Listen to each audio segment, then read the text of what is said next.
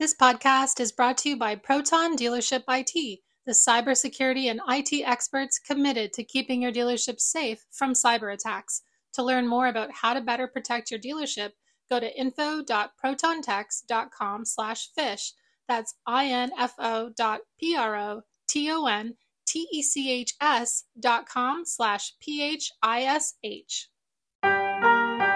Welcome to Daily Drive for Wednesday, October 25th, 2023. I'm Jake Neer of Automotive News in Detroit. I'm in for Jamie Butters and Kellen Walker, who are both in transit to Chicago for our Automotive News Retail Forum. Today on the show, the UAW now wants at least 25% pay raises, Honda shelves plans to develop affordable EVs with GM, and Pendragon shareholders okay Lithia's offer to buy the UK retailer. Plus, an expert on the auto industry in China talks about how automakers there are reacting to the UAW strike. They are, to put it mildly, astonished at what they're seeing. They can't get over it. Let's run through all the news you need to know to keep up in the auto industry.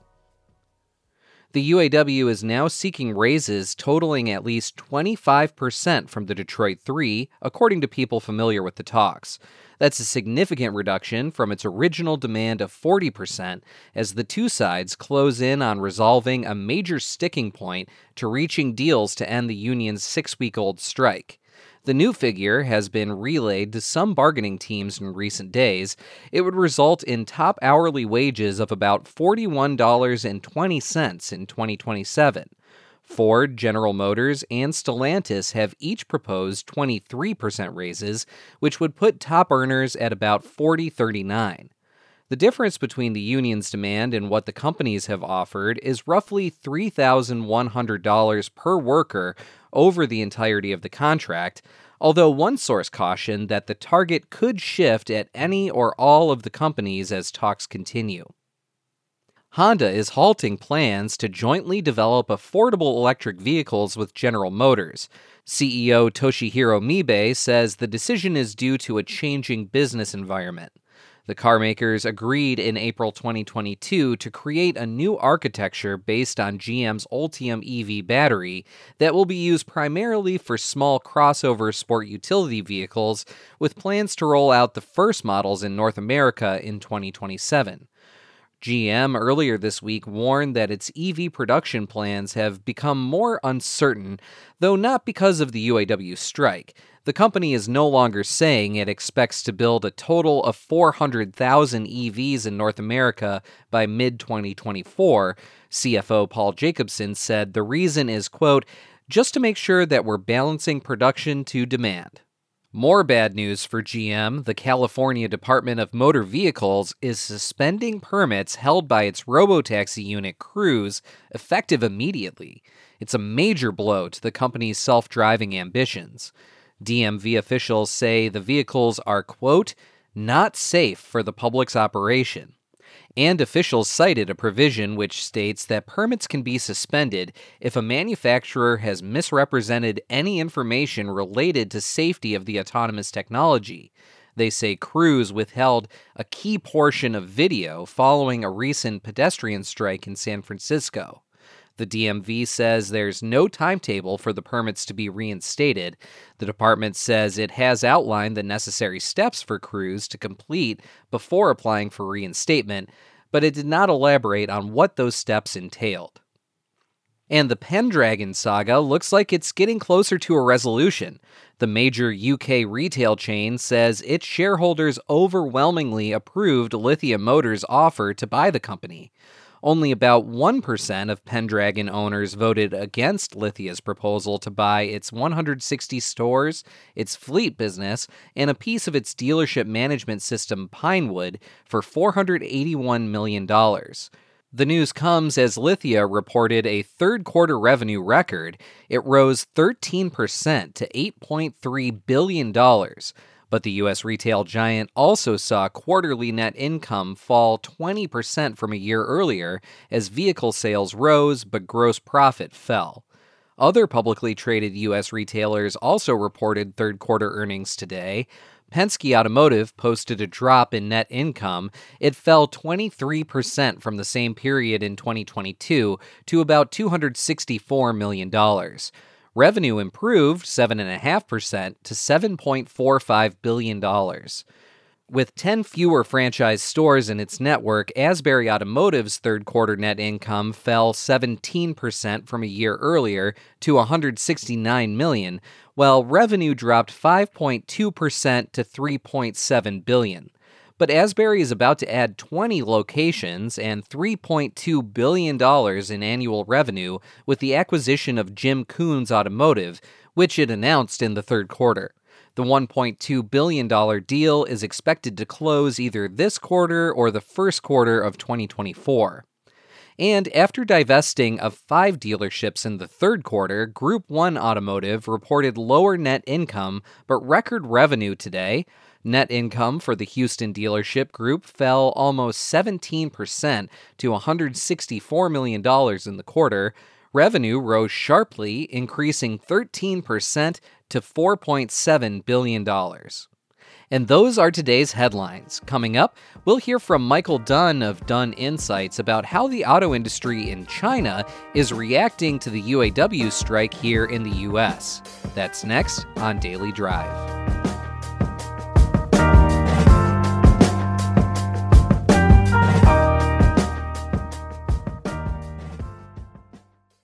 Email phishing happens every day. Cybercriminals are out to trick your employees and coworkers into handing over valuable information that can compromise your dealership through impersonations, fake giveaways, and urgent emergency requests. All it takes is one click to shut down everything. Phishing is the leading cybersecurity concern for dealerships. Without the proper training and protection, your business is left vulnerable to ever-evolving attacks. One day you click an email, and the next thing you know, you get a call from your IT guy. Your email has been compromised. Shut down immediately. Stories of attacks and their consequences come flooding in every day, and all it takes is one click to shut down your dealership. You have enough to worry about as it is. Don't add getting hacked to the list. Let Proton Dealership IT help ensure you are fully protected, and learn how at info.protontex.com/fish. That's info.protontex.com/PHISH. The auto industry's shift to carbon neutrality is here and it's accelerating. But is it enough? This is a moral imperative, an economic imperative, a moment of peril, but also a moment of extraordinary possibilities. No more hesitancy, no more excuses, no more waiting for the others to move first. There is simply no more time for that. Driving to Zero is a new podcast series from Automotive News that looks at the auto industry's roadmap to carbon neutrality. We take a big picture look at the environmental, political, and social trends pushing the move toward a greener future. And we pull back the curtain on how these decisions are being made at the highest levels. I said, the headline that you need is GM believes in an all-electric future. And I think Dan Ammon and Mary Barra pretty much said the same thing, which is like, but we don't. General Motors, we believe in an all-electric future. I'm Jake Neer. Join me and Automotive News Executive Editor Jamie Butters on Driving to Zero, available now wherever you get your podcasts. Welcome back to Daily Drive. I'm Jake Neer. We're almost 6 weeks into the UAW strike against the Detroit 3 automakers, and the economic ripples are growing every day. They extend all the way across the Pacific Ocean to where many established and emerging competitors are watching carefully. Michael Dunne is an expert on the auto industry in China, and he's the CEO of Dunne Insights. He spoke with Jamie about how Chinese automakers are reacting to the strike and what it could mean for their hopes to extend their reach into the North American market. Michael Dunne, welcome back to Daily Drive. Hey, Jamie, great to be with you today. So, of course, here in Detroit, in the Midwest, and most of America even, we've really been going through this UAW strike now a month and almost 10 days, something like that. You are a renowned expert on the Chinese auto industry, and I'm wondering, from your perspective, how how do the Chinese companies look at this UAW strike? Do they see it as the workers standing up against the greedy corporate rich? You know what, Jamie? I've been talking to several Chinese automakers and suppliers in the last couple of weeks, and they are, to put it mildly, astonished at what they're seeing. They can't get over it. How can this possibly be? The gap in wages between China and the United States are already enormous. The Chinese are racing to cut their costs even more through automation.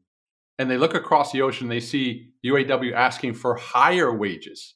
And they think to themselves, the Chinese never give away their hand. They would never laugh out loud.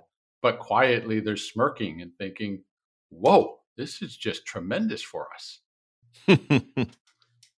So we heard, Bill Ford last week saying, Toyota, Honda, and Tesla basically, as sort of symbols of the companies that the Detroit Three compete with, have to be loving this strike. Because, of course, in the short term, the Detroit companies are kind of fighting with one arm tied behind their back. And then going forward, it's like they'll be running with ankle weights. They're going to have higher labor costs by far than anyone else in the continent.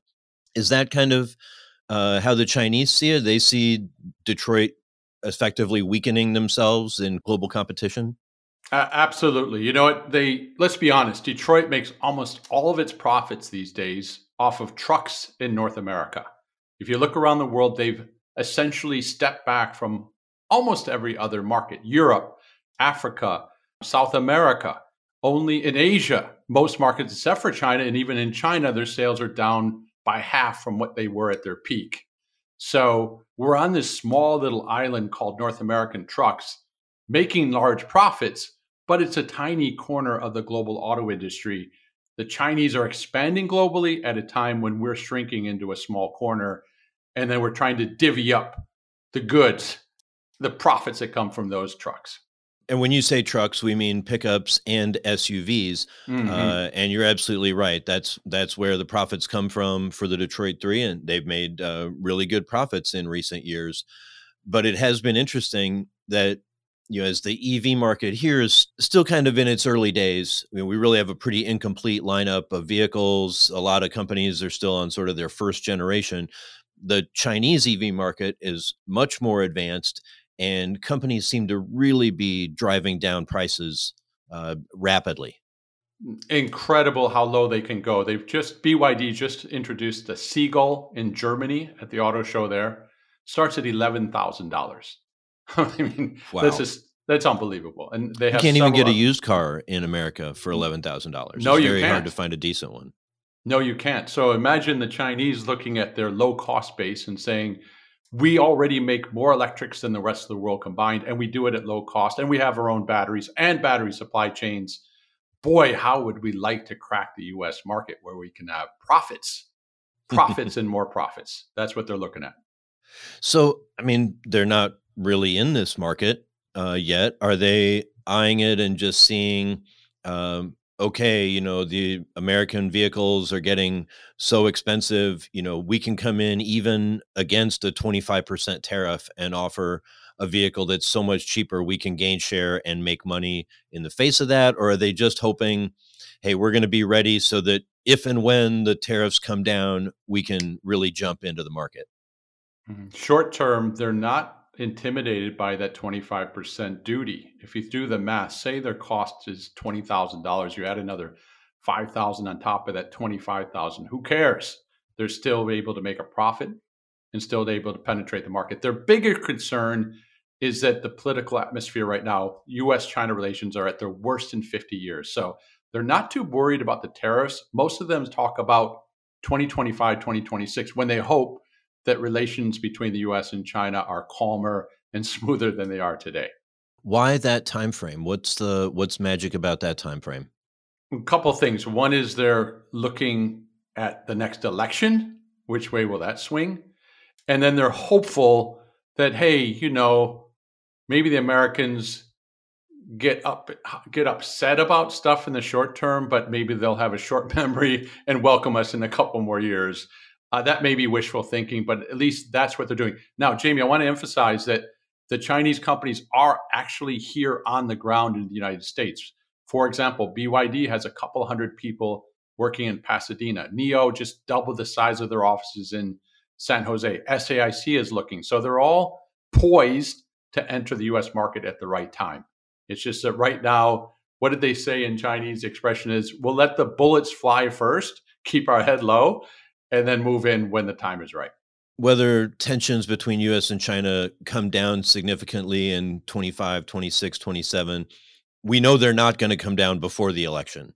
There's just no reason to think that. Both parties seem very adamant still about the rivalry with China. And I mean, I guess the Biden administration is trying to make a little bit of friendlier yes. relations, but not on the not to the extent of wanting to open up more trade yet.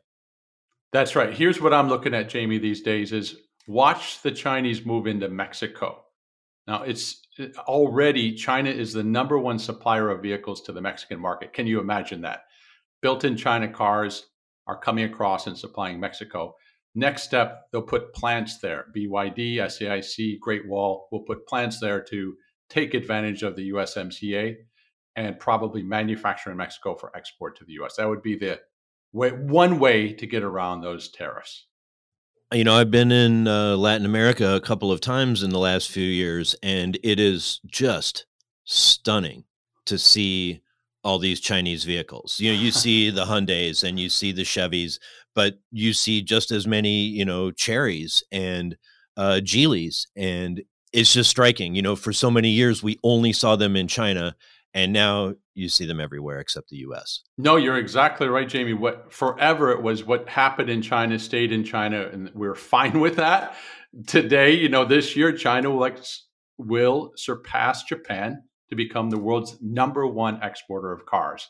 They're exporting to over 100 countries, virtually every other country except the United States and maybe Canada. Where else? No, they're going to North Korea too. So right. they've got the map basically covered except for North America. And that can be misleading for your average American. Chinese cars? No, can't be serious. Don't see them on American roads yet. But we cannot be complacent or naive. They're strong, they're formidable, and they have the US market in their sights for sure. I haven't been in a BYD in ages, but I hear a lot about them as being, you know, maybe not as well built or as well handling as, you know, a German luxury car or even an American, you know, pickup, but they're pretty competent as a vehicle and fantastic as a delivery of technology experience. 100%. If you want to place it in context, I'd say Hyundai 5-6 years ago. For quality, the ride quality and all that. Yeah, that's right. It isn't as refined as, you know, today's Hyundai, but man, they've come a long way in a short period of time. So you're getting enormous value for money. And gosh, the customers I talk to in Australia and England, Germany, even they say this is a quality vehicle, good vehicle. So BYD has that approach, very tech forward. How about the other brands? Are they all? Do they all kind of fit in that same space? Cheap but full of technology. More or less. You know, the Chinese don't have a deep, long history of a car culture where we get kicks out of how fast we accelerate, how we handle corners, braking, etc.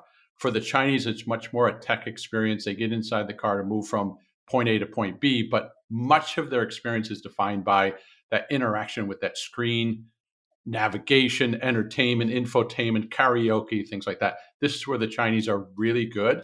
And as they go global, the big challenge will be, will they be able to duplicate that excellence at home for customers who are not Chinese? That's one area that still needs to be proven out.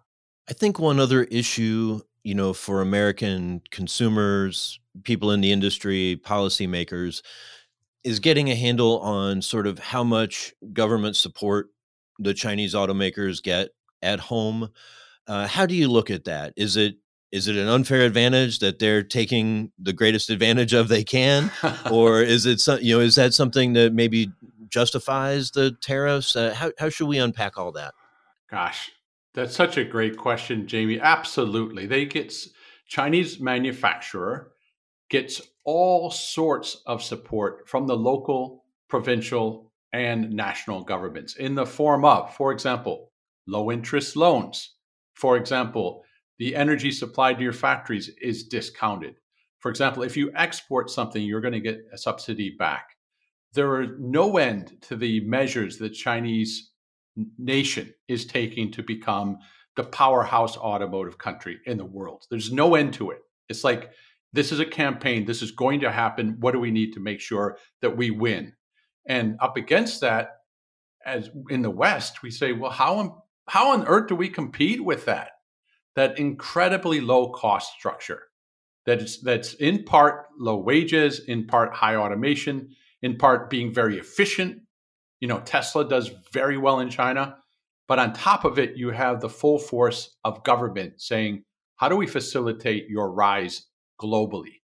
And if you just look at the costs, it's really hard. If an alien came down to Earth today, Jamie, and said, where should we manufacture our cars? Oh, this country over here makes it extremely easy and efficient and scale. It's all there.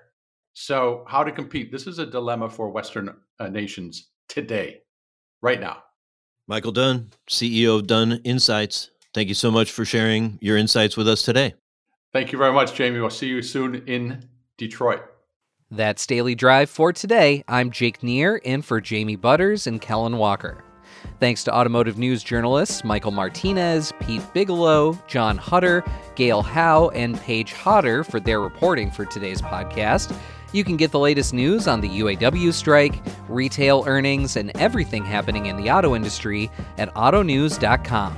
And if you enjoy the podcast, remember to like, leave a review, and subscribe so you never miss an episode.